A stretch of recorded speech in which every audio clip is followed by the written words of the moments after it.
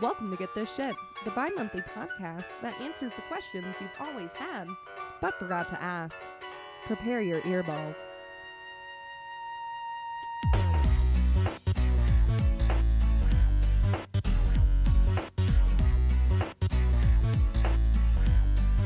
Why, hello, and welcome to GTS.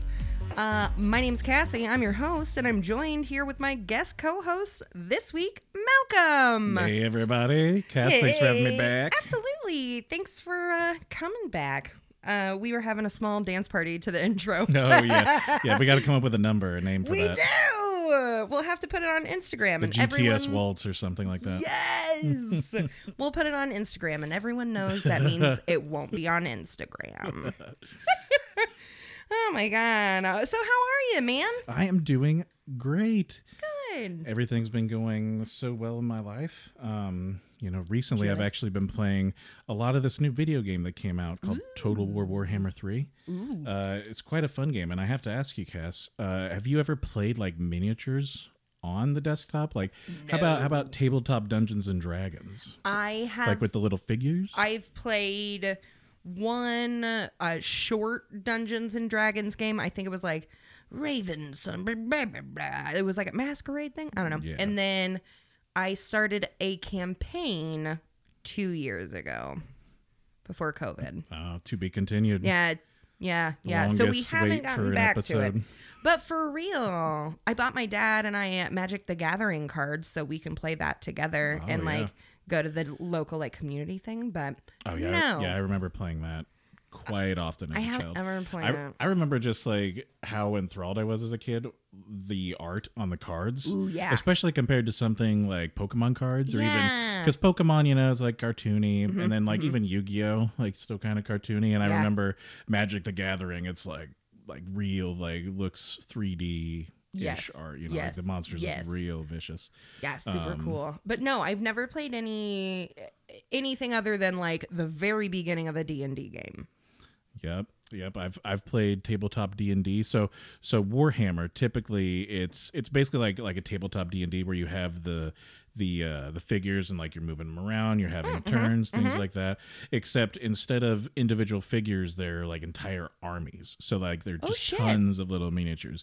So you're spending your time maneuvering an army around, like a tabletop map. Baller. There's mats and terrain you can buy. And So stuff. is it less like role play and more strategy? Yeah. I mean, Yeah. D&D is still Yeah. strategy, but Yeah, and kind of it like still Risk has. and D&D had a baby. Yeah, kind of. Okay. Kind of. I mean, the table's pretty freeform, so you can usually move wherever you want. You're Cool. using like a tape measure to like count, see how far, units can move with your That's- dice rolls and things like that. So that's And a lot. Yeah. There's quite a few rules, but they have narratives too. Cool. And then so there's Warhammer Fantasy, which is typically done with typical fantasy things that you might think elves, orcs, things like that. I get you. And then there's Warhammer 40,000, which is set in the 41st millennium. Cool. And it is, it's got the Space Marines. If you've ever heard of Space Marines. The real Space Force. Yeah, the legit Space The Force. legit one. Have you seen the movie Dune? I fucking love Dune. I just finished LPN's Dune cast with Henry and Holden. I Yeah. just finished it. So Warhammer 40,000 pulls a lot of kind of like it's theme. It's From- essence. Yeah, it's croissants. It's croissants.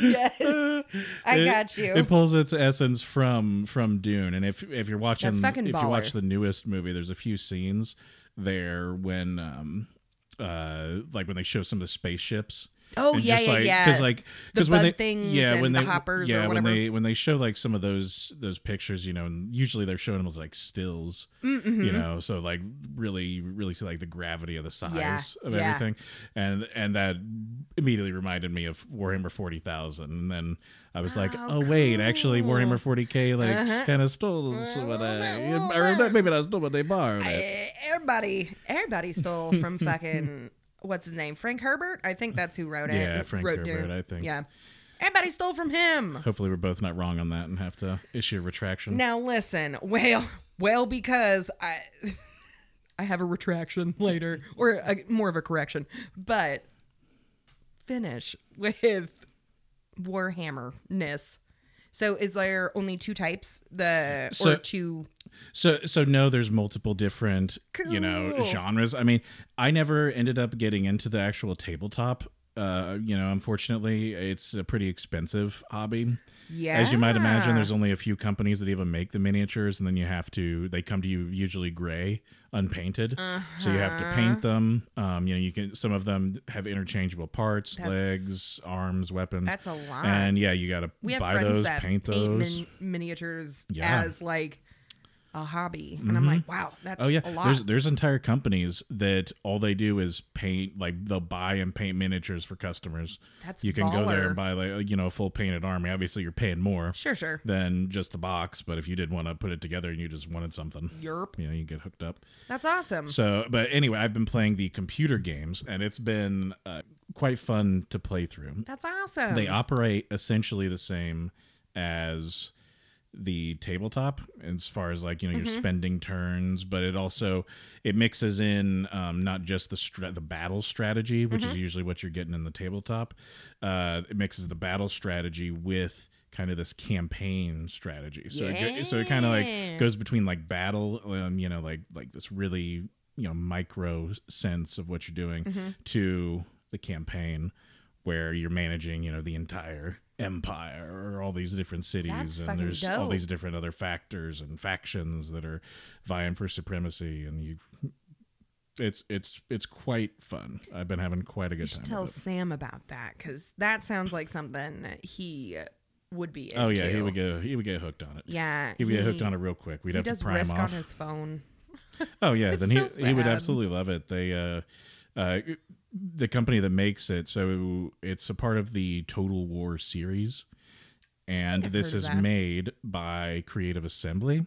And Okay. Creative Assembly's made many games, Mm-hmm. but most of their games have been historical. So some of their other titles were like Medieval Total War, Rome Total War, Sweet. Rome Yep, 2 Total I definitely War. have heard of those.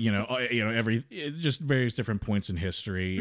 Most of them are pretty good. There's a few duds in there, I think, but most of them are pretty good. And this was their first foray.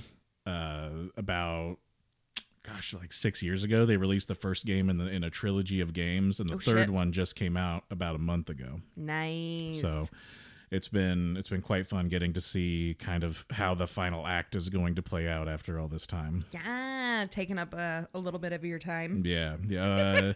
Too much time. I remember Yeah. looking at my time played for the second game in the series. Oof. And do you want to guess how many hours I put into it?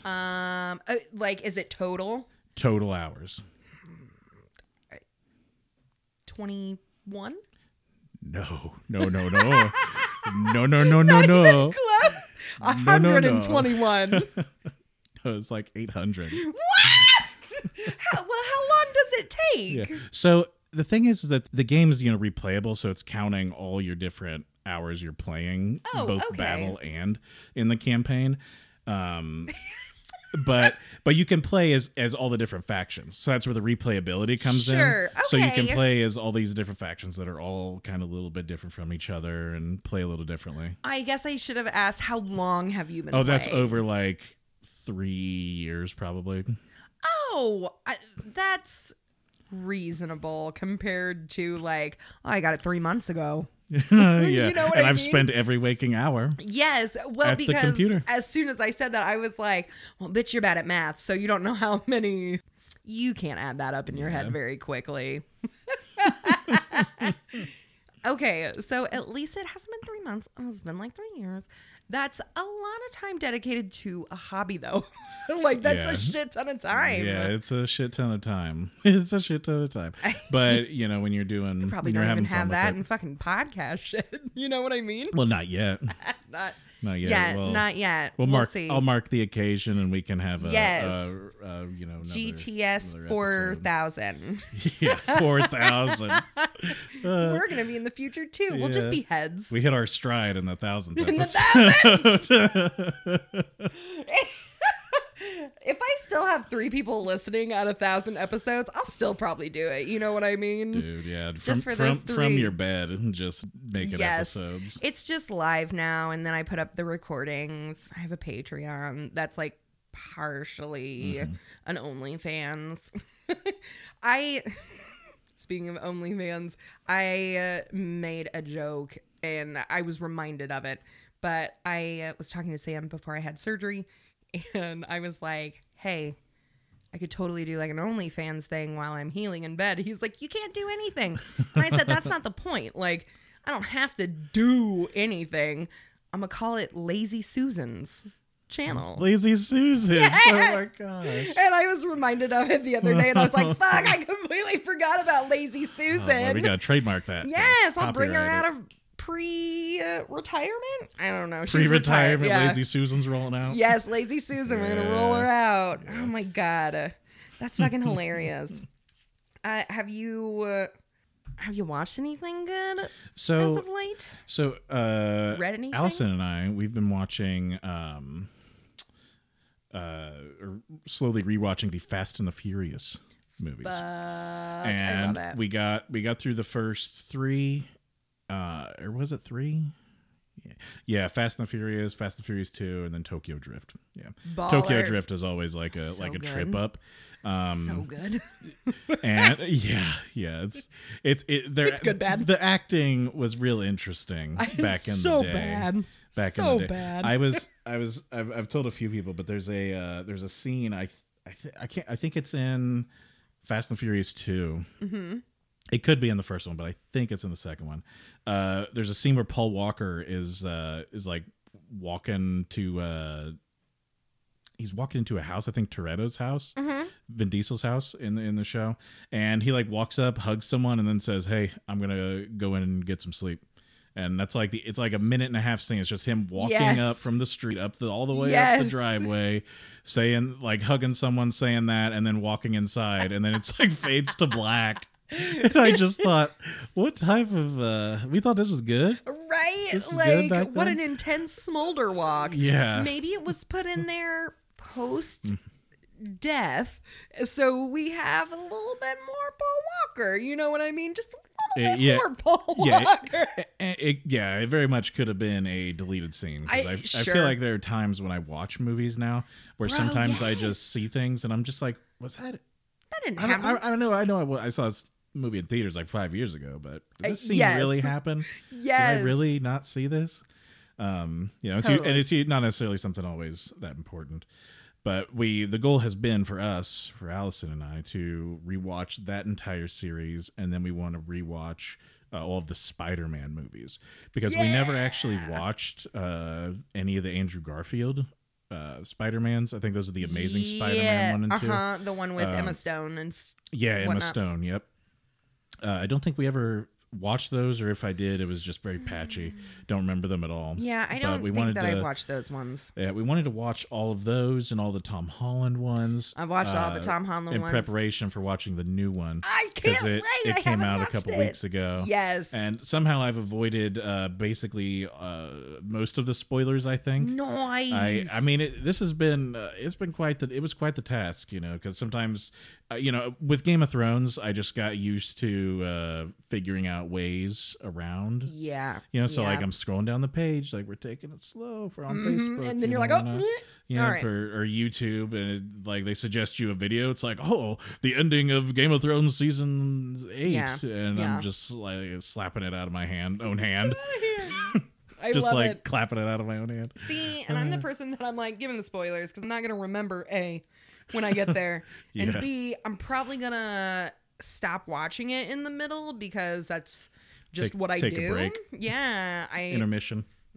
I find something else and chase that dopamine trail for a while. So whatever. But yeah, does, yeah. with fucking Game of Thrones, I was like, good, and then I just kind Good. of moved on. Glad you're fucking dead. Yes, I'm glad it's over. Yeah, I was one of those people that was lost. I think it was season 6.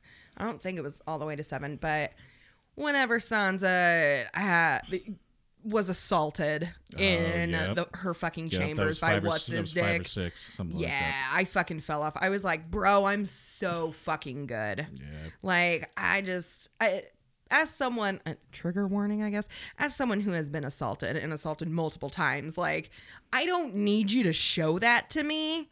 Because, like, I already have a real fucking great idea of it. Like, oh, yeah, the trauma's still fresh in your mind. yeah, for sure. And other people, I mean, not just women are assaulted, but other people, we can just do with an inference of it. Like, you can just, like, hey, guess what? She's about to. Okay, yeah, thanks. We get it. Yeah. Like, that was pretty it's still common now, but it was way more common than that. And I remember at the time when that scene happened, I remember part of the outcry was the response to the initial outcry from the creators, I think, or maybe it was the director of that particular episode, was to like showcase Ramsay Bolton, his like insanity and depravity. Yeah, he's fucking awful. Yeah, but we get it. You know, yeah, but.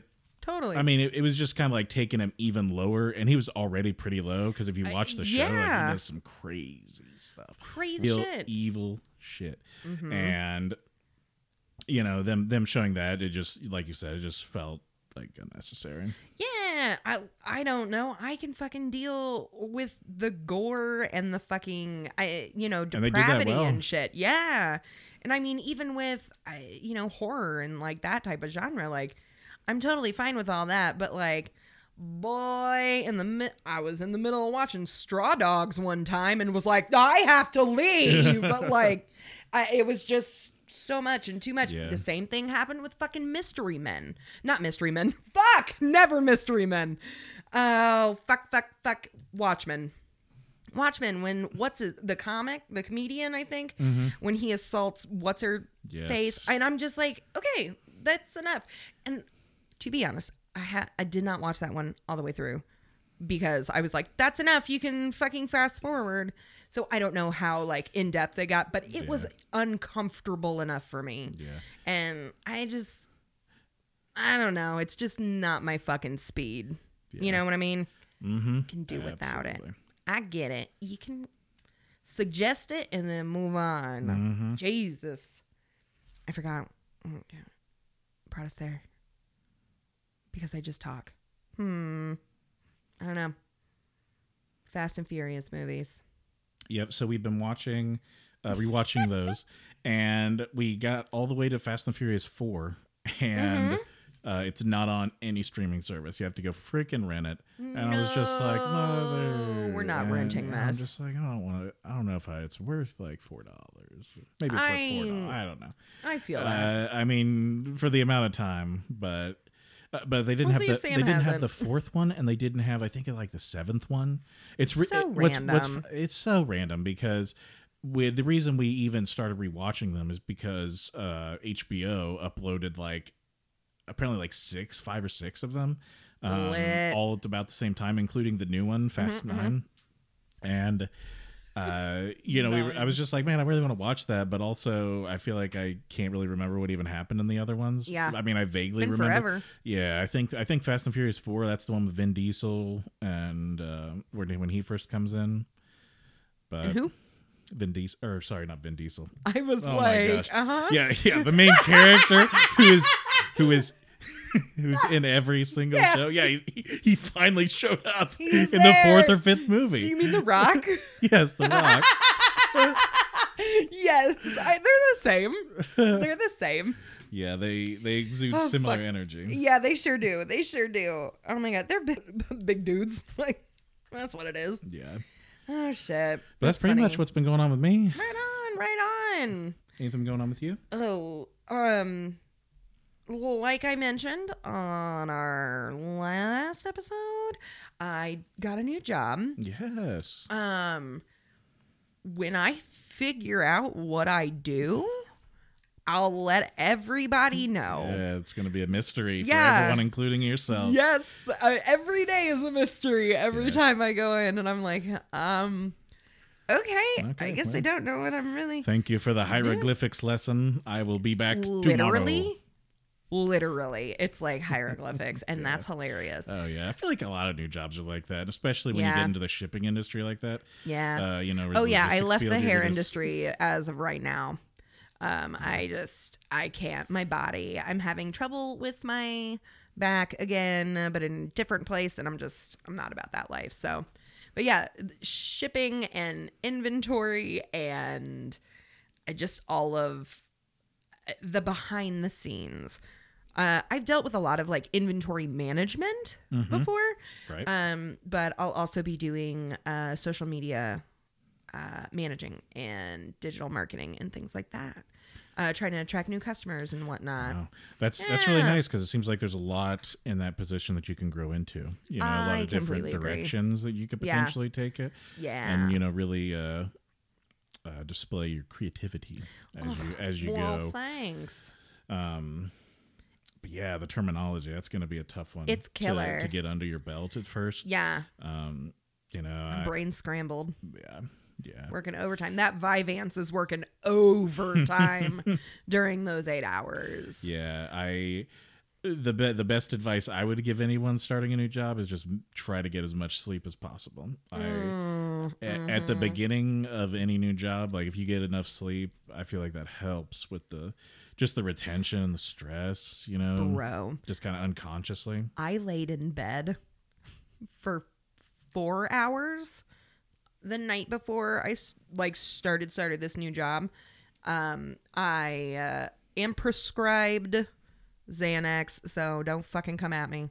But I took 2 because after an hour of laying in bed, the one that I took at night with 2 Benadryls didn't do anything, and I was still wide awake. I wasn't even scrolling TikTok. Like, I didn't do anything. I laid there, and I was just like, nope. And then I cried about Rocky because I had a memory of Rocky, and then it was like, meh, and was sad. But so then I got tears in my ears, and so I had to get up out of bed because then I was mad. Oh yeah, then you gotta get up. And Yeah, clean that fucking out. yeah. So then I got up. I hung out with Mick for a second, and then Sam and I have mine, and our rooms. So I went into my room and laid down because we have a bed in every room because, you know, Yeah, why not? all of our children. Why not? Wow, you have beds in your bedroom? I know, Weird. and every single one of them. But like, who the fuck needs 3 beds? There's 2 people. But anywho's Well, you know, whenever you gotta put in some shifts at the other bed. yeah. Oh my god. But yeah, I came in and laid down, and it was like 3:30 before I went to sleep. And then Sam gets up at the ass crack of dawn, so he came in and was like, "Hey, blah blah blah." I'm like, "Yeah, awesome. I need to get up and get ready for my first day at this job." So like 3 o'clock hits, and I'm trying so hard to stifle yawns because I'm like, no, I'm fine. I'm fine. Yeah, I'm good." that's happening every 3 minutes. Yes, literally every 3 minutes, and I was like, snap out of it. You gotta get out of it. But the job's great. It's moving right along.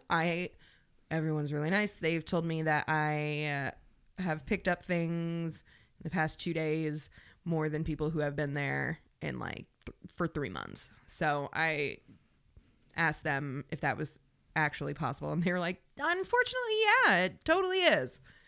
Yeah, and I was like, "Oh, okay, that sucks, but right on. I'm glad that I'm above average. Yeah. I'll take it. I'll take it right now." Yeah. I'm like, "Keep being nice to me. Thanks. I appreciate it." I'm trying to think. So I haven't had much because I worked last week, worked a lot at Dry Bar, and then new job. We've been watching Will and Grace in the background. I have never watched it all the way through. I might be tattling on Sam, but Sam has watched it multiple times. Fucking loves it. Karen is the best person on this planet. She's so funny. Megan Mullally's character. Fuck, she's so funny. Grace Adler is one of the most annoying characters on this fucking planet. She pulls it off, huh? Oh my God, she does it really well, but it's been cute in the background. But other than that, I'm pretty lame as of the last few weeks. Oh, my correction. I can't not get this. So, our last episode, the Dino Show, I referenced a podcast and I called them every name but the correct fucking name. And I want to apologize. I'm so sorry. The podcast that I was referencing was The Archaeology Show. And I fucking said the archaeologist podcast, the archaeological show. Like, yeah, any name other than just archaeology and show. Yeah. Yep. Anything else. So I am so sorry, my dudes. You guys are wonderful and great. Thank you so much for a wonderful episode and the information. And I'm so sorry that I butchered your fucking name. That's awful. I probably shouldn't say fucking when I'm apologizing to people about that. Well, there you fucking go. There you fucking go. Other than that, that's all I got. So, Mal, did you bring us some shit this week? Oh boy, I have about 10 shitloads of shit. Yes. So, all right, drop them off. So today I wanted to talk about a gentleman by the name of Robert Fortune. He's Fortune. a botanist, a traveler, a plant hunter, and a tea thief. And a tea thief. Well, Yeah. let's get this shit. So about 5 to 6 years ago, I listened to a podcast about this gentleman, and I remember being so enthralled by kind of his initial voyages. So he he's one of the plant hunters, the tea thief, like I said. Yeah. So he's gathering tea for the British Empire. Mm-hmm. We're stealing it from China, we're taking it to India, and that's the spice the impetus routes of the and what have story. ya. Yeah.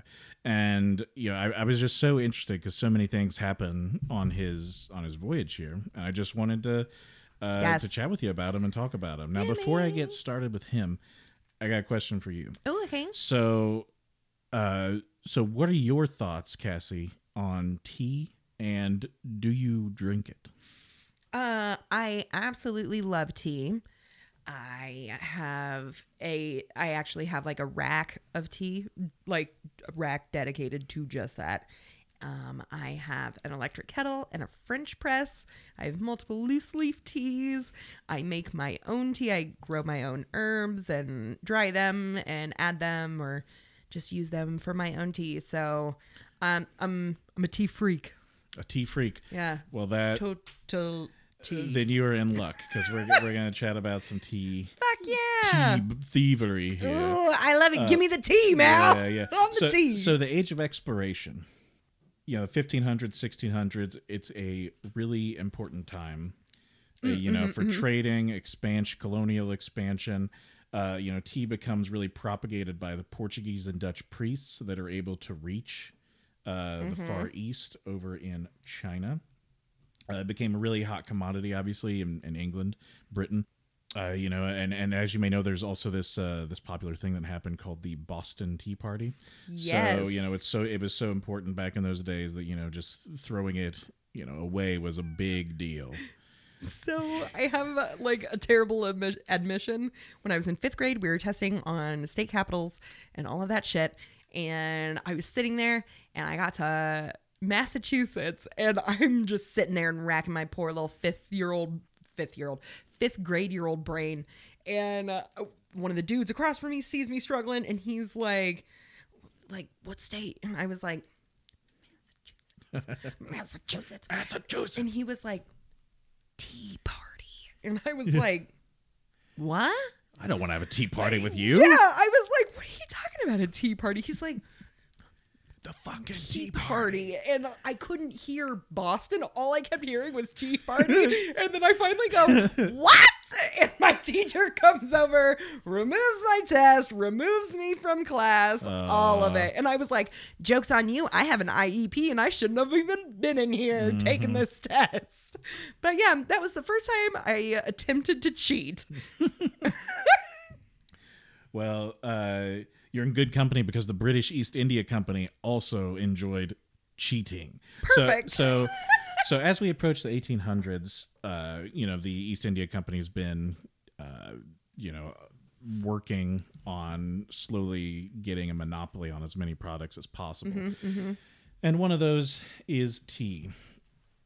They ideally wanted agents to sneak into China to steal the tea plants because tea is predominantly native to China.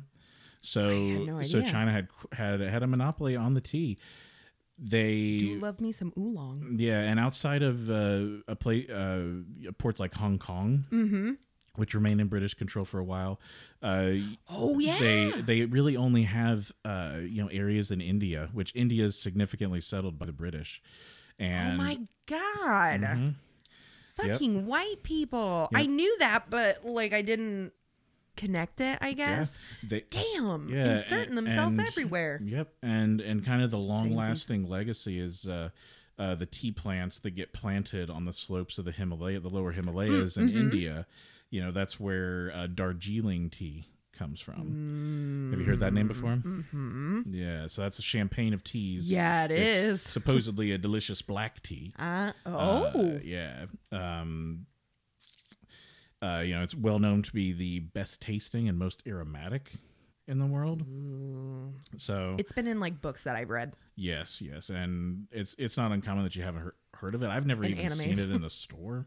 No. It could be that it's named under something else because whenever you're walking through the tea and the coffee aisle and looking around and it's just all these colorful pictures. Bro, sometimes I don't even look at the ingredients. I'm like, I love that tiger. Yeah. I mean, that's how it can be when you're picking out beer too, when you're looking for craft beer. Well, everything that has a fun fucking label is an IPA, and that's fucking disgusting. I'm sorry. If you drink it, go to therapy. You just got to keep drinking it. No, that's the problem. Absolutely just keep not. Drinking. I won't. When you look at an IPA and you say this looks disgusting, it smells disgusting, it also tastes disgusting. Just drink it. Just keep drinking. Just do the logical thing and acquire the taste. Just chug it.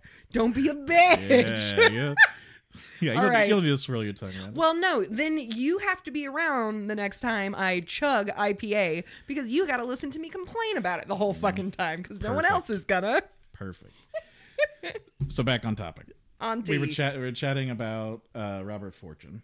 Yes. So early life of Robert Fortune. He's born in Kellow, Berwickshire, which is a place I believe in southern Scotland. Wow. Okay. Where Scotland and England meet. Born September 16th, 1812. We know that he worked at a place called Morden House in Edinburgh, also known as, I think they call it Edinburgh or Edinburgh. Yeah. Not exactly sure. I feel like you hit all of the pronunciations. Yeah. Maybe I'll just change it every time. I love it. Go with the theme. So he worked at the Morden House, which was a botanical garden. In Edinburgh in his 20s, and moved on from there to work at the Royal Botanic Gardens. Oh my God. Yeah. In the 1830s, Robert Fortune marries a lady by the name of Jane Penny.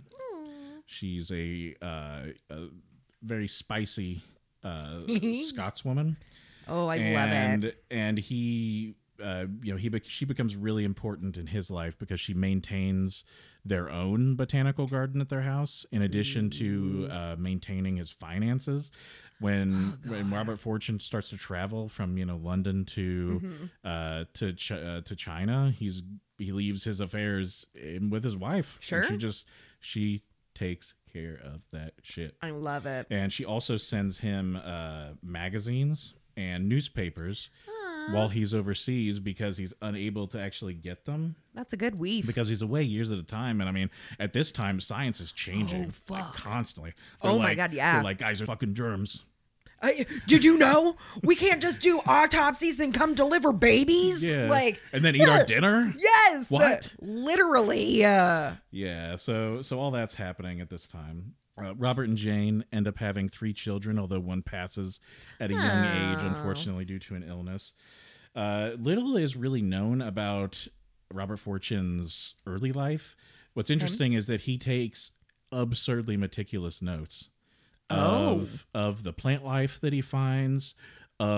He takes great care of all the plants that he finds. He dry presses some to bring them back. Amazing. He keeps a lot of notes in the realm of science, but when it comes to his actual personal life, it's quite light.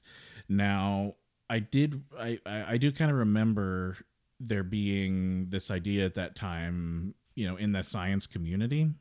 Don't remember where I read this, but it was kind of this fear that you had to maintain a squeaky clean reputation if you weren't already a wealthy scientist, Sure. or born into a wealthy family, because people could just find out information on you and then they'll just blackmail you and you're screwed. And, back then there's no way you can Disprove or fight it. Both disprove or fight, especially if they have more money against these claims. And then there's also the issue of being able to afford to travel to somewhere else, like another country potentially, to reinvigorate your reputation.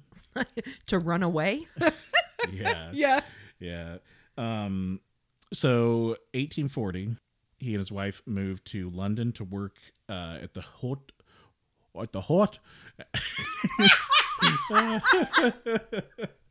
at the Horticultural Society Garden. That horticultural. All right. The hoity-toity horticultural. But before we continue, I want to chat about kind of the context that's going on at this time as it relates to Britain and China. Because Robert Fortune in the 1840s is going to be joining the British East India Company. So just broader world events. I remember to charge him. Yeah. In 1842, something called the Treaty of Nanking is signed, which ends the Opium Wars between the British Empire and the Qing dynasty in China. Yes. Now, the Opium Wars was caused by British growing opium in India and then shipping it to China, where it was made illegal by the government. So they're kind of feeding illegal drugs, which still continues to this day. Weird. Most governments, they don't thing look so about kindly. Drugs, they don't stop existing. They don't look kindly upon it, but then they fucking do it. Fucking Bill Clinton. Yeah, and one of the reasons that the British did this is because there was a huge trade deficit with China because of the demand for Chinese tea. Gotcha. Chinese tea, it's obviously the best in the world. The British have tried to grow their own tea by the 1840s in India, failed. Other failures, there was a huge lack of demand between lack of demand from the Chinese for European goods. Sure. But there was this huge demand for Chinese goods in the European market. So it creates this trade deficit. And, the British kind of engage this economic tit for tat war, with the opium. Sounds familiar. So the Opium War ends, and the Qing dynasty ends up giving Hong Kong to the British. So they fully owned that. Hong Kong's not. I don't think it's an island. I think it's like a peninsula, or maybe an isthmus. I don't know. Yeah, maybe an isthmus. 3 sides. Yeah, I think that's it. Peninsula or an isthmus, one of those. Okay. But anyway, they take control of that. I should know this. I did a fucking episode on it. And they basically turn it into their own trading outpost. And in addition to taking Hong Kong, it also forced the Chinese to open all of their ports to British fleets, British trade fleets. Which gave access to parts of China that they hadn't been before.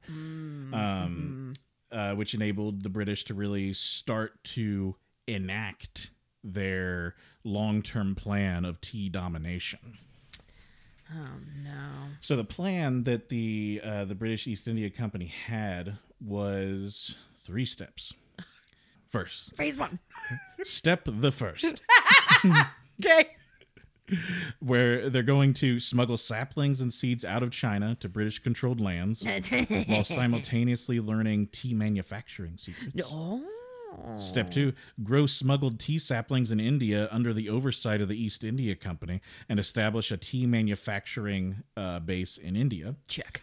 And then step the third, dominate the tea trade by outcompeting Chinese Kick producers. China's tea loving ass. Okay. All right. Great Britain. So now that we kind of have the context of what was happening in China at the time, we'll kind of get to the prelude. Okay. To Getting the royally voyage. dicked over. Yeah. Okay. Yeah. Here we go. 1843 comes around, and this is going to begin 18 full years of travel for Robert Fortune. 18. Years of travel, plant procurement. Now before the voyage that we're going to talk about takes place in 1848. Okay. And he receives his kind of orders from the East India Company around 1843, 1845. So it takes a couple years to get everything ready, Sure. as you might imagine back in those days. It just takes longer Yeah. to get the logistics going. And between 1843 and 1848, he goes on a couple of little voyages Okay. to China, but he never gets further than the ports. He never gets further than the port cities. Oh, I He got never ya. actually gets to the inland where the tea is actually grown, where the tea factories lie. He hasn't where he been can get there the yet. goods. Yeah, he hasn't got the goods yet. Now he gets hired by the British East India Company for the price of £500, 5 times his yearly salary at the Horticultural Society. Holy shit. Yeah. And, no doubt the financial incentive was really strong for him. But also as a botanist, I would think like the opportunity to see something new in a scientific light for the first time that people Exotic haven't seen. plants. Yeah. Exotic plants had to be really tantalizing. Yeah. And also tantalizing was probably the fact that the British East India Company's contract with him only made him hand over tea plants and like tea seeds. Oh, like that's shit. what he was contracted for. So anything else that he found could be kind of published, kept for himself or sold for himself. At his own Wow. discretion. So he had so even if he wasn't able to like get tea necessarily, there's a chance he could like find Yeah, cool fuck ass, the tea. some cool ass flowers. Yes. Because fucking bamboo. Like, Yeah. Well- so many things. well, the rose, like the rose that we know today, the red rose, huh? like the fragrance and its color comes from this blending, this hybrid of a European rose and a Chinese rose. Shut up. Yeah, and then that's the modern rose we have today. Ah. Doo-doo-doo-doo-doo. We needed a sound effect for like when you just drop fucking knowledge. You're like, fuck you. You had no idea. Yeah. That's amazing. I truly had no idea. Yeah, so he's got a potential to really earn a lot of money here. The plants at the time are a main fixture in British auctions. You go to an auction Absolutely. house, you're gonna see some plants. Ficus? Ficus, anyone?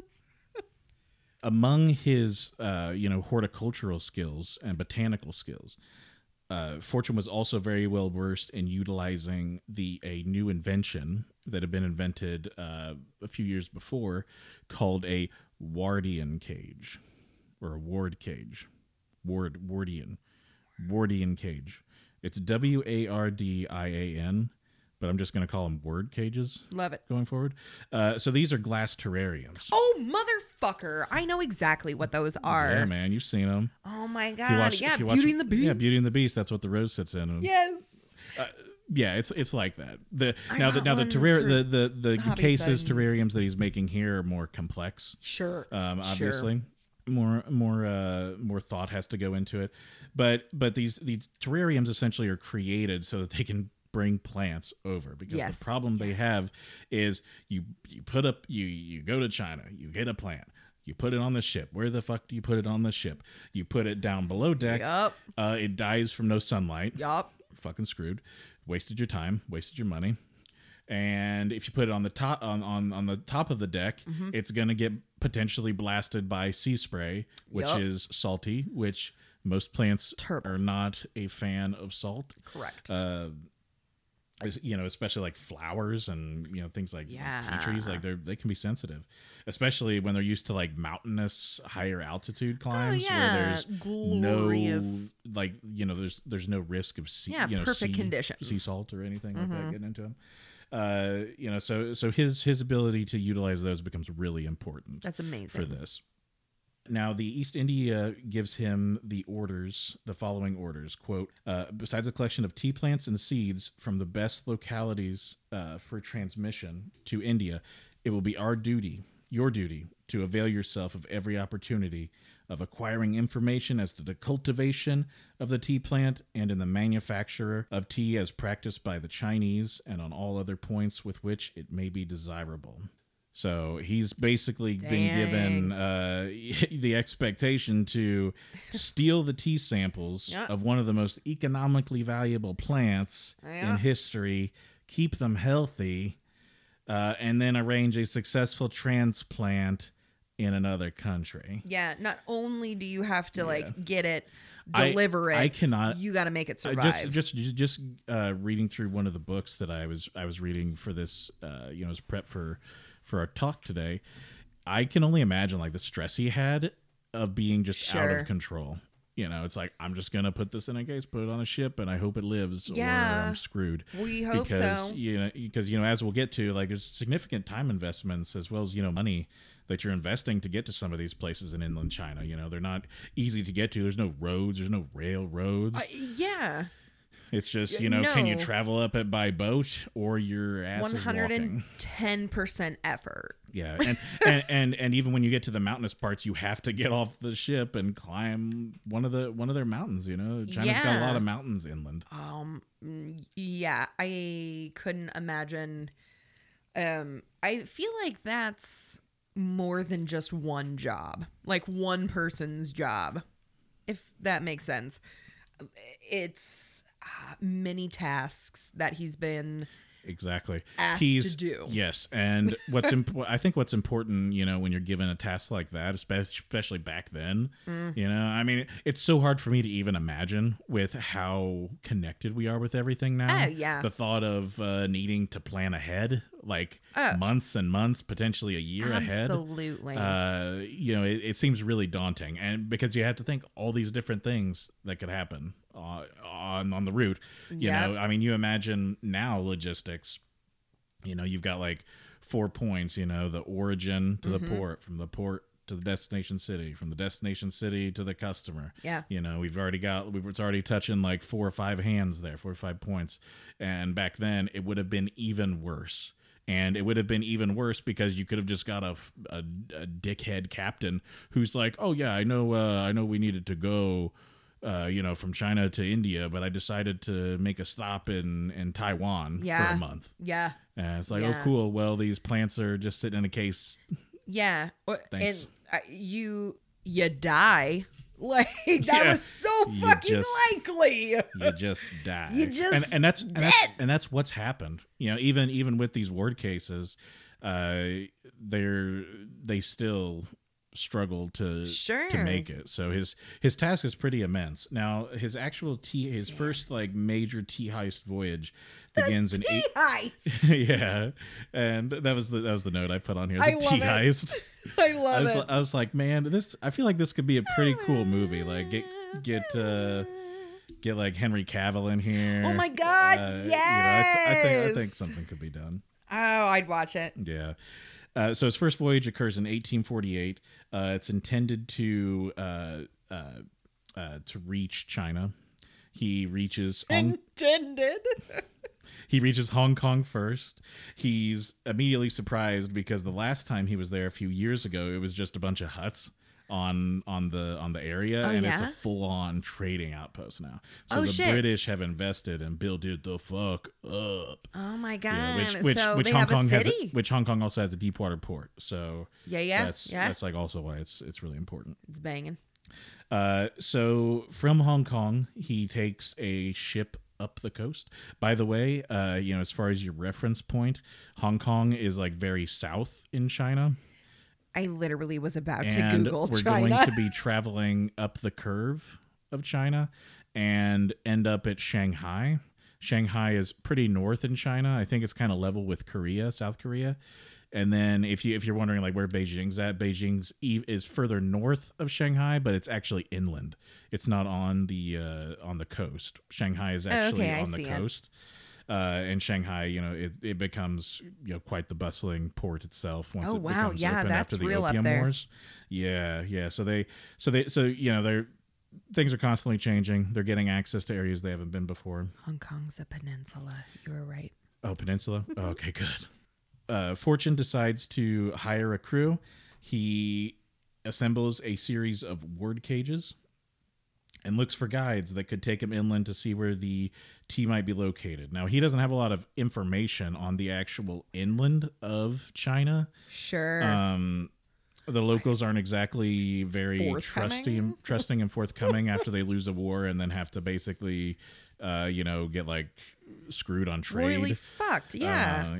Their major export. But the thing that he really has going for him is that he's basically got unlimited funds from the East India Company. So he can basically bankroll anything he needs. He's gonna get it. Could you imagine? Oh yeah, I mean we're staying in hotels. Absolutely, with 5 steak, stars surf and turf every night, bottles of wine every night. Thanks, East India Company. So, so in order to get inland and steal these samples, he has to woo some of these locals. He needs a guide. He needs someone to help him. He needs ideally someone who can interpret. Oh my God, yeah. That's a big mess. He ends up settling on 2 locals. One is by the name of Cooley. And he's kind of good at finding the tea as they go along on their voyage. Okay. But he's a really poor communicator. He actually barely speaks the dialect of Chinese at the time. Wow. And then the other is Wong. He's a middle class guy from inland China. Okay. He's kind of like a second son, and he basically he goes to Shanghai to kind of better himself and make a fortune. Gotcha. Fortin primarily chose Wong because he spoke some English. So he was able to use a mixture of English and Chinese. For him and Fortune to communicate, because Fortune also knew a little bit of Chinese. Sure. So he was actually able to kind of hold somewhat of a conversation with him and get him to ask the questions that he's looking for. Sam, after a few drinks in the Dominican Republic with our bartender, boy, that bartender entertained Sam with his limited vocabulary of Spanish, but made him feel... Is that called like pigeon language or pidgin? Pig Latin? No, I feel like there's a term. There's a different name. Yeah. A term when you're like trying to speak another language and you're like mixing the languages together. Got it. I can't remember what it's called. Okay. I'll have to look that up. So anyway, Fortune had to take a lot of care with who he trusted on this journey. The countrysides of China after the Opium Wars had devolved quite a bit because of the faith in the government it fell. Sure. So in the rural areas, it's like, if you're a Westerner and you come out there and you dressed nice, they might revolt. They might kidnap you, ransom you. They might just kill pitchforks. you. And the Western as the Westerners moved into Shanghai, the Chinese were moving out of these cities. It's actually interesting. The Fortune kind of says, he explains to us, he gives us a quote here. He said their chief care was to remove, with their other effects, the bodies of their deceased friends, which are interred on private property near the houses. Hence, it was not uncommon to see several coffins being borne by friends westward. So as the colonials are coming in, they're setting up trading outposts. They're quote unquote invading colonizing, Hong Kong, Shanghai, these other port cities. Some of the Chinese are just disgusted, and they decide to move out. And with that quote I just gave you, they even took the bodies of their relatives their with them. dead. Wow. If they were buried on their property.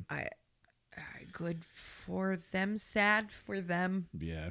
Now Fortune ran into the issue of finding people to hire that would boat him up the rivers.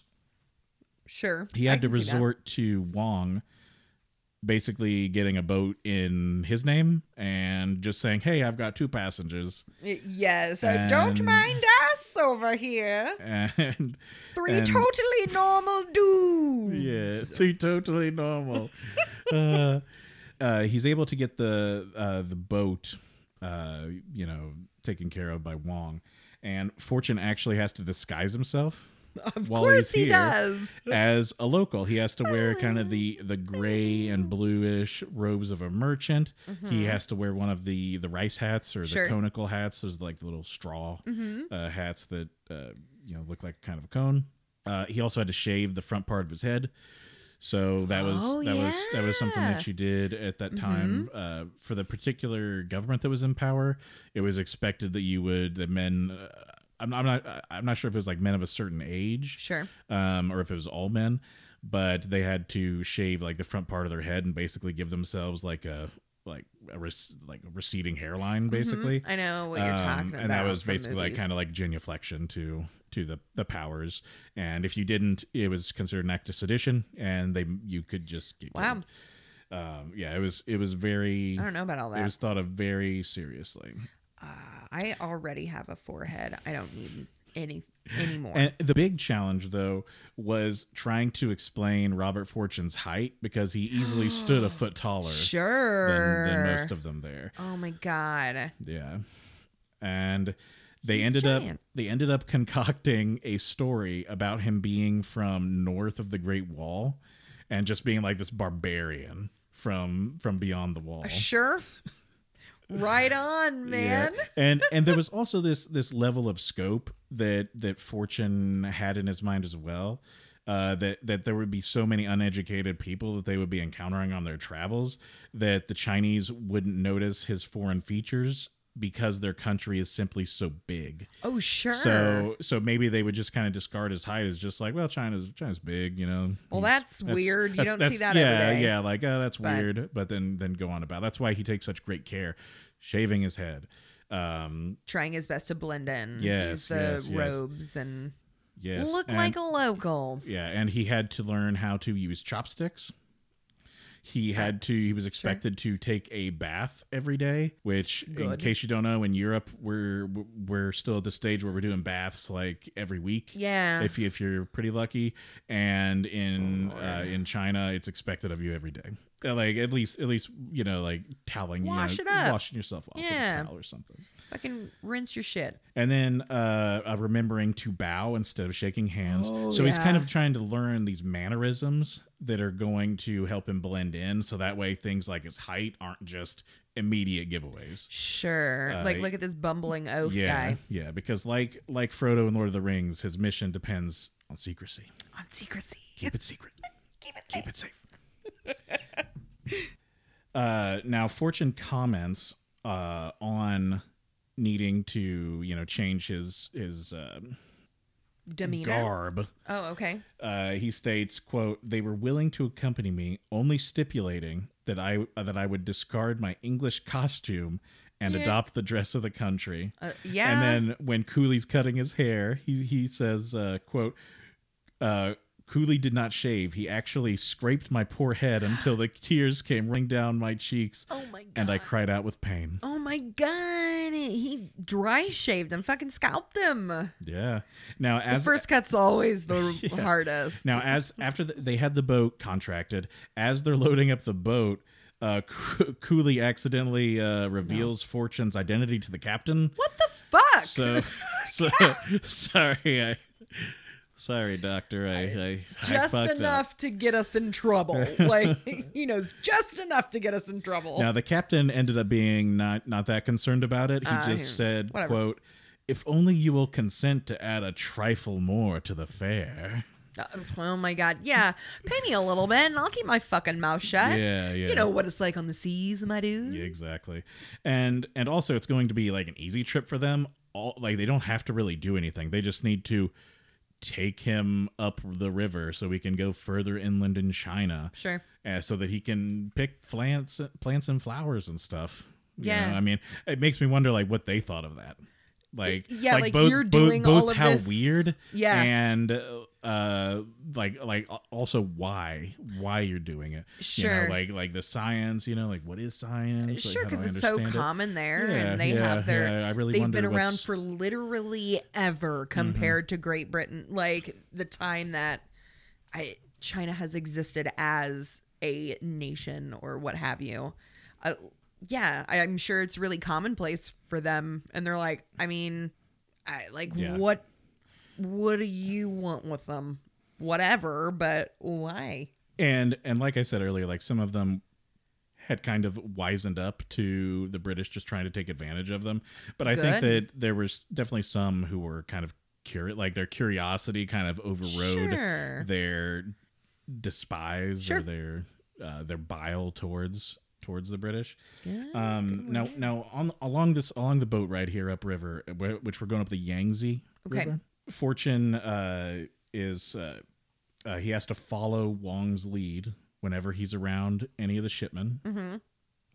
This includes drinking green tea, which was Delicious. really difficult for his English sweet tooth without any milk or sugar to add. What a But just That's so funny. He's so like, funny. I guess I'll just drink this herb Okay. juice. Yeah, and he said that he ends up getting quite the taste for it, and ends up preferring it without sugar, like after his. Oh my his travels and God. I everything. bet everyone back home was like, the fuck? I know. Wait, you don't put like one of these big sugar blocks? In Yeah. your, in You your don't tea? want that? No milk? No nothing? No, nothing. So September 1848, Fortune's on a ship headed up, or a boat. It's a smaller boat, up the Yangtze River to go inland in China. Okay. He has to get thousands of tea seeds from areas of China that are really mountainous, and he has to go to the province called Anhui province. Anhui. Anhui. This is where green tea is found. So his first order of business is we're going after that green tea, and no one since Marco Polo, hundreds of years earlier, had been this far inland, nearly 200 miles. 200. I think he ends up 300. So like 200 to 300 miles inland from like Shanghai, from the coast. I didn't know that Marco Polo was a real person. Yeah. Right on. Yeah. All right. Yeah. He traveled the world. We'll have to do an episode on him. I next. love it. Yeah. Thought it was just a game. just a game you played in your pool. Yes, in the pool. Fortune states, quote, "It was a matter of great importance to procure tea from those districts in China where the best teas were produced." So the reason he was going deeper inland was to get access to the best. To the creme de la creme. And once he realized where he needed to go, he also had to figure out, okay, once I find the plants and get access to them, what happens then? What do I do? What's the exit strategy to get Robert back Fortune, to the boat? takes the initiative here because he has to worry about transplanting them properly. Sure. And when he did find thriving plants, he had to make sure they lived, and otherwise all his time would be for nothing. So Fortune takes the initiative. He sends a message to the East India Company trading post in Calcutta, India. Okay. I believe that's called Kolkata now, or I'm not exactly sure the pronunciation, but Calcutta is like what it was called at the time. And he sends a message to the representatives there, informing him of his whereabouts and how to send him messages at regular intervals on the status of his plants so that he could advise them how to tend them. Sure. Oh, sure. So he's basically trying to create this supply line of communication back and forth so that he can tell them like, hey, you're not giving it enough water. Needs more sunlight. Sure. Not higher enough elevation, or your soil's shit. For someone who takes such meticulous notes, it must have been really hard for him to For me, I'm putting my own lens on it, but it would be really hard for me to trust someone to do it the exact way that I needed them to do it. Yeah. Yeah. And we'll chat about that here in a minute. Oh, shit. As we get to the plants. So October 1848. I just looked at the, I'm so sorry. I just looked at the like port area and then the fucking river that you're talking about. Holy fucking shit. It's a long river. Like there's a lot of fucking and it snakes shit through like mountainous terrain, peaks and valleys. Like it goes everywhere. Oh my god. Okay. Damn, what an adventure. Yeah. So about a month passes as they're traveling inland. October 1848, Robert Fortune and his company arrive in Huangzhou, which is I think that's a city or an area before you get to his final destination in the Anhui province. So he's about 50 to 100 miles west of Shanghai right now. It's really lush. It's still mountainous. Marco Polo is quoted as having said, beyond dispute, the finest and noblest land in the world because of how lush this is. And there's actually Confucian poets that said, quote, above there is heaven, but on earth there is Huangzhou. Oh my god. Yeah. It's interesting that they had such a deep admiration for their land, even because that would have easily predated them hundreds of years at least.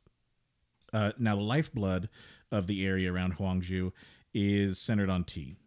There's a dozen or more tea houses dotted all over the area. During one night at a small village, Robert Fortune was almost outed when a member of his troop paid for services using a Spanish silver dollar, and the innkeeper threatened to call the guards on him. The innkeeper thought that the coin was actually counterfeit because no one this far inland had seen coins like this. Oh my god! So these things might have been normal at the coast in Shanghai, sure. But once you get further inland, their disconnect is increasing, which means they're becoming more. There's a potential to become more distrusting, towards him. Now he's able to pay him off and get the entire situation resolved. Shush. Here you go. Yes. You don't like these silver coins? Money. How about gold? What about these gold doubloons? Gold doubloons. So they wouldn't run into too much trouble for the remainder of this trip. As they sailed up the Yangtze River, the mountains give way to lush rolling hills. Fortune would have been in awe, I'm sure, compared to London. God, cloudy and rains every fucking day. Yes. From what I've heard. So whenever he had time while they're traveling, up the Yangtze River, he is, just collecting saplings, collecting seeds. He, if they stop for a break, he's hopping off. He's like, that tree. I see a tree on this hill over here. I'm gonna go get it. Yeah, I'll be back. So he's just constantly hopping off. A couple of these trees that he finds while they're traveling would actually be newly introduced trees to England. The hemp palm tree and the Chinese weeping cypress tree. Oh. Which is pretty cool. It looks kind of like weeping willow, a bit different. In addition to live samples, Fortune also took pressed dry samples that he could take back and study. So he also wrote, like I said, meticulous notes. He wrote just reams and reams of notes detailing every single environment that he entered. Like how hot is this? What's the humidity feel like? Is there wind? Is there not wind? What's the soil look like? Just every single detail. He was on top of it. Like he took being a scientist incredibly seriously. Oh, that's fucking incredible. Yeah, and he did that so that because he's not going to be able to come back.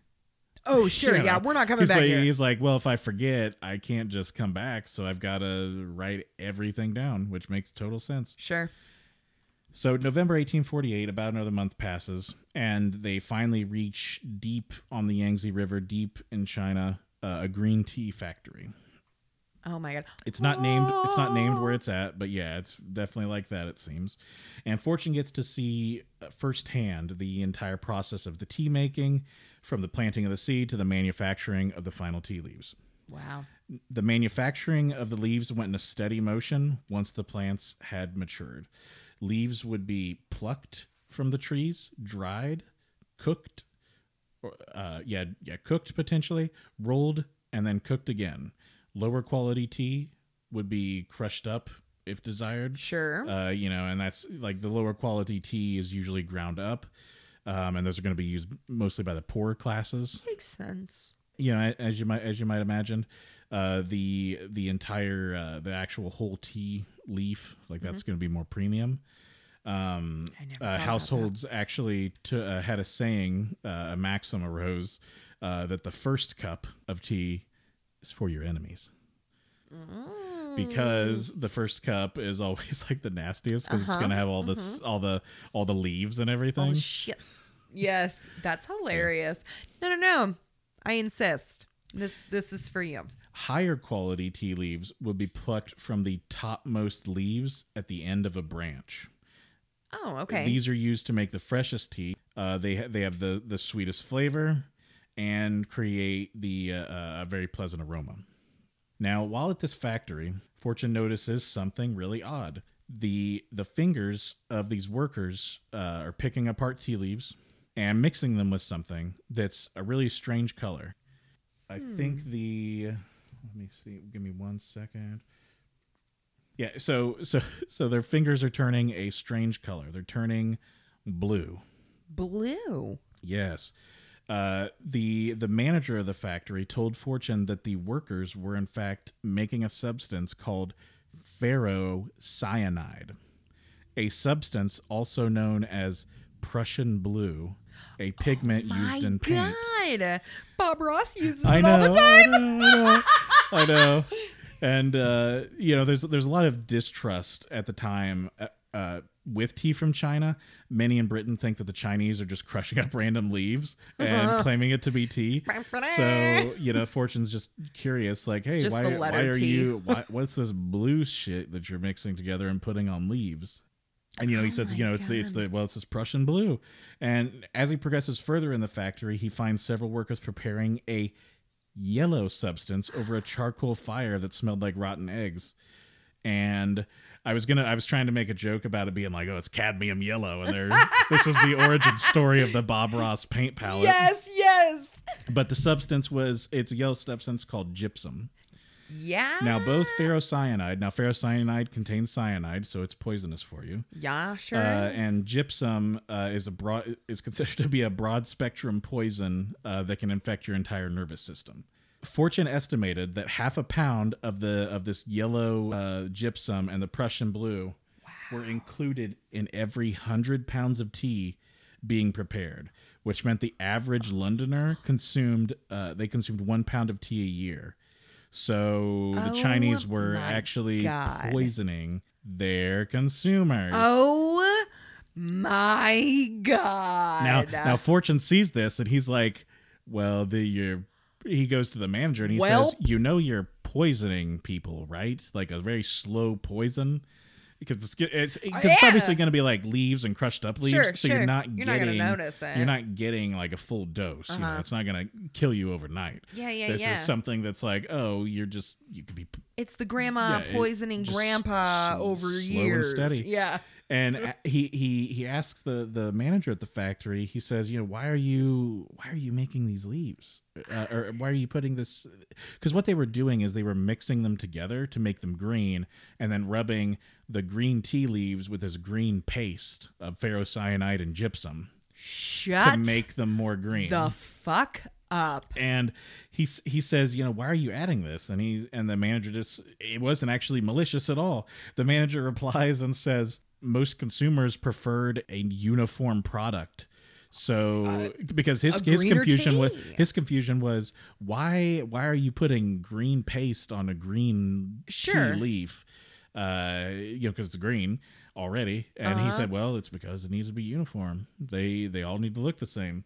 And this was, they just did it because they thought people liked the colors. Oh my So it was completely unintentional. It was completely unintentional. So Robert Fortune accidentally unmasked unwitting Chinese criminality, which would eventually become like irrefutable evidence in British society for needing to have control and monopoly of their own tea.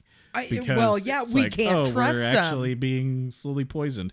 And a piece of the gypsum, I believe a petrified piece of that gypsum, was actually brought back by Fortune, and it was kept in a place called the London Crystal Palace, which was kind of like a 4-H grounds like building type deal. I'm sorry, the London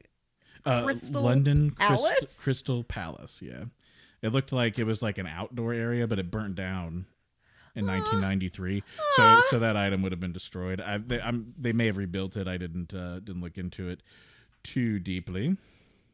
I'm really disappointed. I was like, what the fuck? I totally have to go there and to the Poison Garden.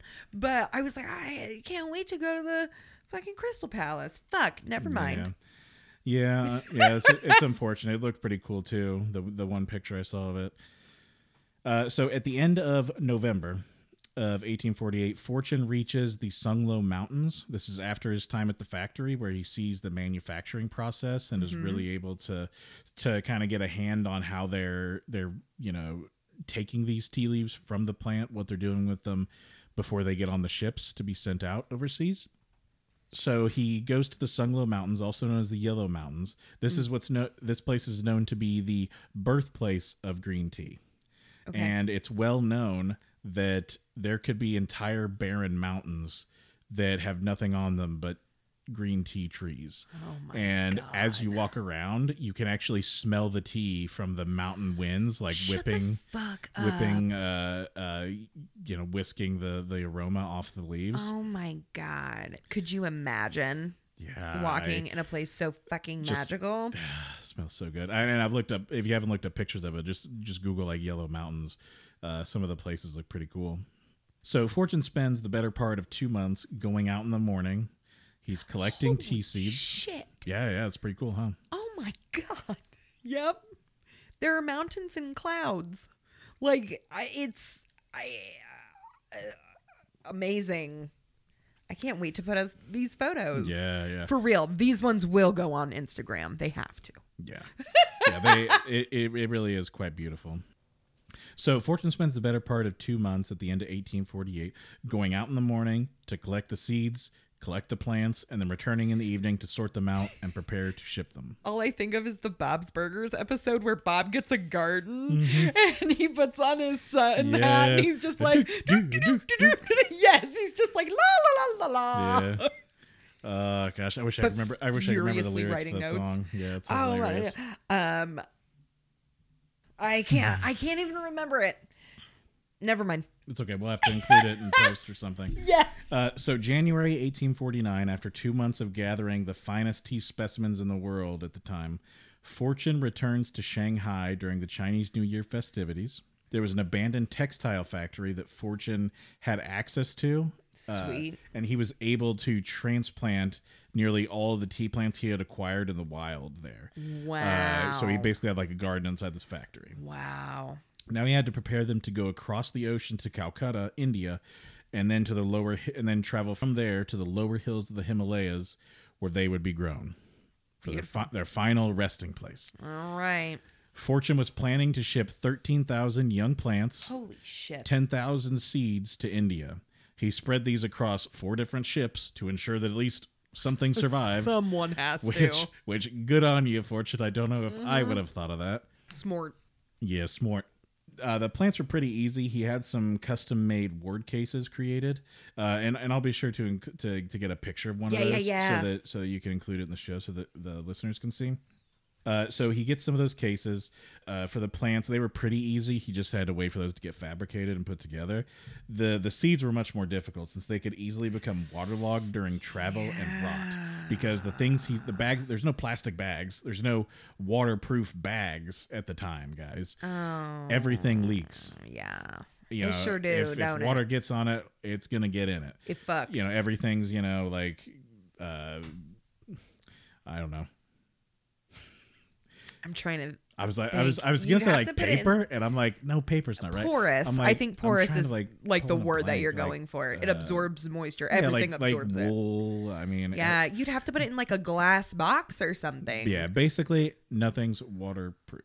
So, Pandora's box. Fortune asks his Chinese gardener that he hired Okay. at the factory. Uh-huh. He asked him, like, how do the Chinese move seeds from one place to another without them getting rot? And he said he told them that they used ash from burned up lice. Well, Yeah, what? like the bug. Yeah? Lice, to repel insects and keep the seeds dry. So they used the ash which would keep the seeds dry, and then the leftovers from the lice would repel the other insects. as a hairstylist. Ew. Oh God, I'm bringing back memories. Ew. How many? You need so many lice bugs to make any type of ash. It's pretty gross. They're so small. They're so small.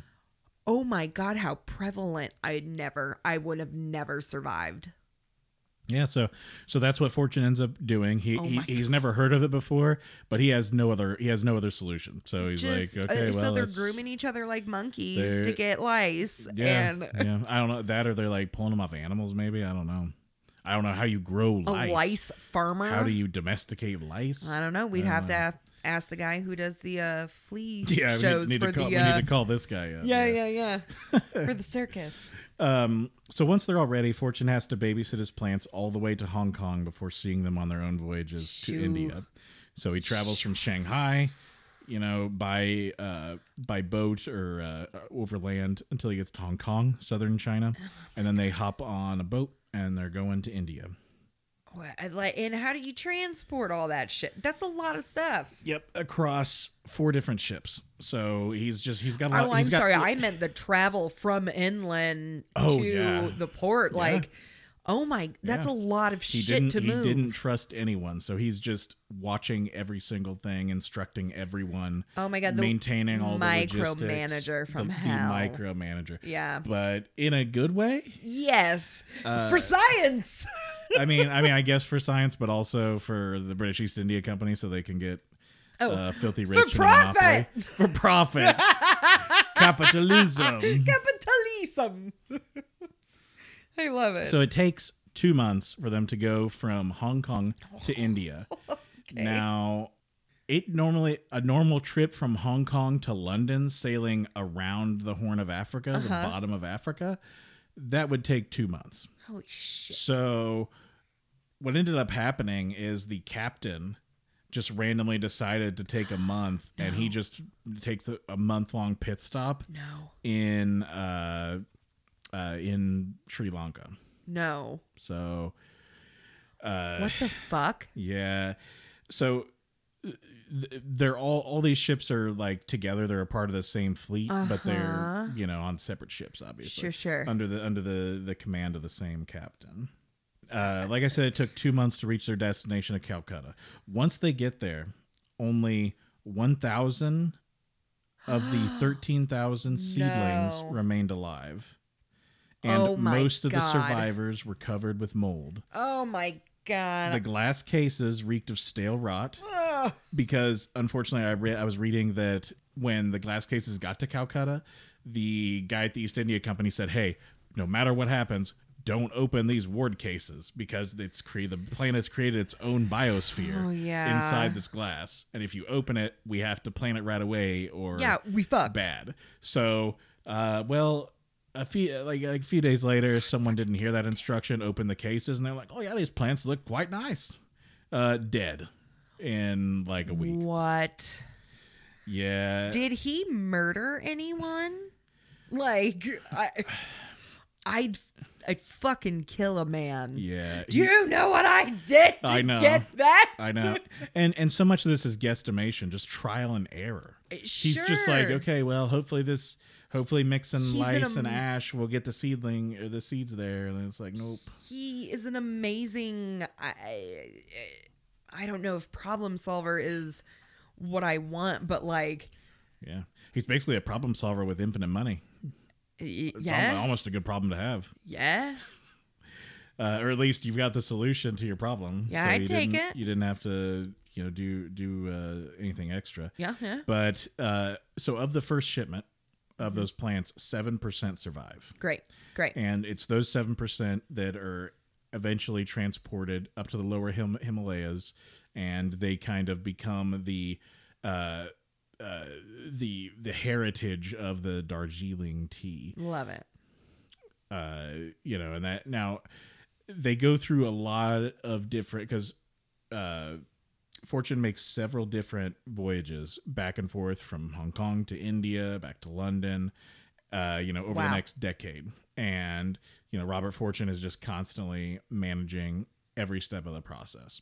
Oh my! And he's not able to actually live to see like that Darjeeling strain get created. No. He dies before then. No.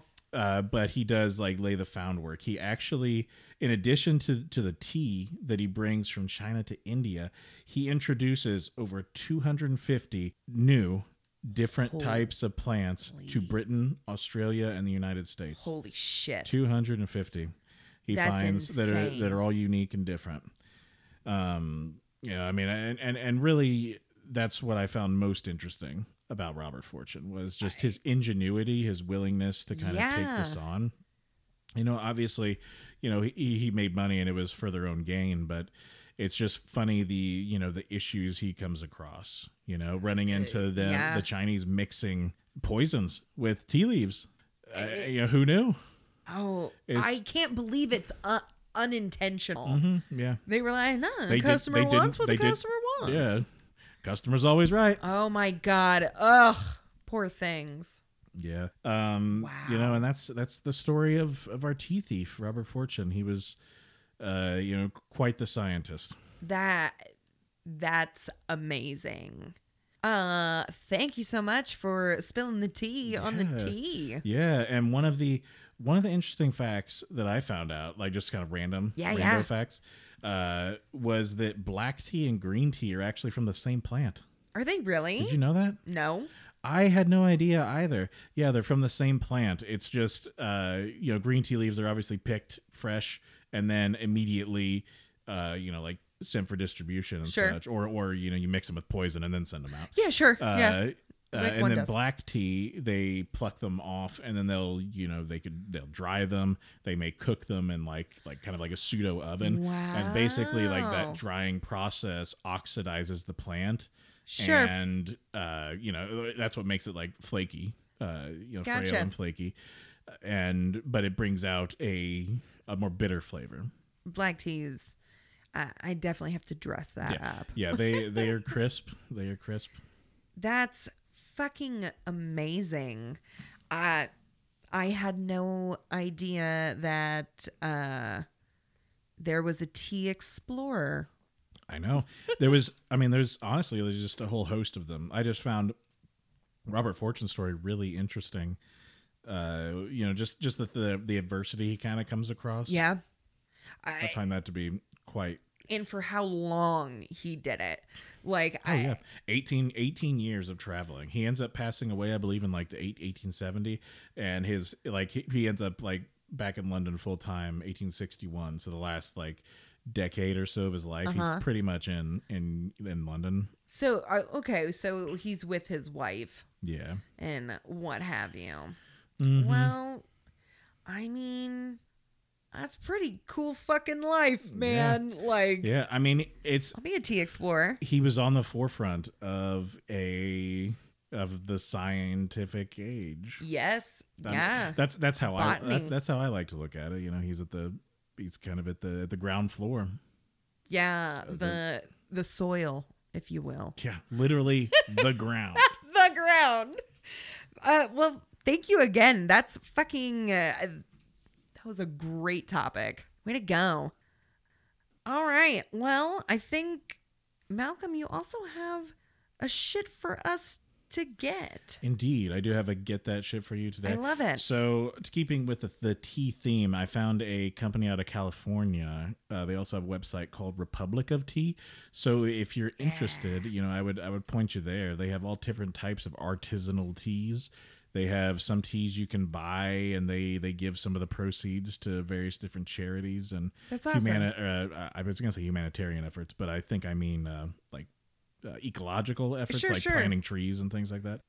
Yeah, and I think that they were around $13 and up, I think is what we were seeing for 13 and up. for a box of them. Yeah, So, you got your get some Z's, get wellness, get protected, get burning. yeah, they had some interesting names. Oh, get relaxed. Yeah. There's many here. Whatever you want. They have, let's see how large a can is. Oh, you can choose multiple different sizes, but a tin is 36 bags of tea. And for, let's just say the Get Relief tin, it's $13. And they break it down to 36 cents a cup. So you can also get multiple tea sets, like multiple different flavors. Yeah, like varieties and things like that. Yeah. That's fucking awesome. Well, I'll make sure to link that for realsies. I'll put that and get that shit and everything. Well, Mel, thanks so much for coming on again. Thank you so much for having me. Yeah, it's always a good time. I know, and we got Marco Polo. That's going to be one for a future Fuck, episode. yes, I'm so excited. We'll have to play. Yeah. Yeah. Oh my God. We'll all play together. I love it.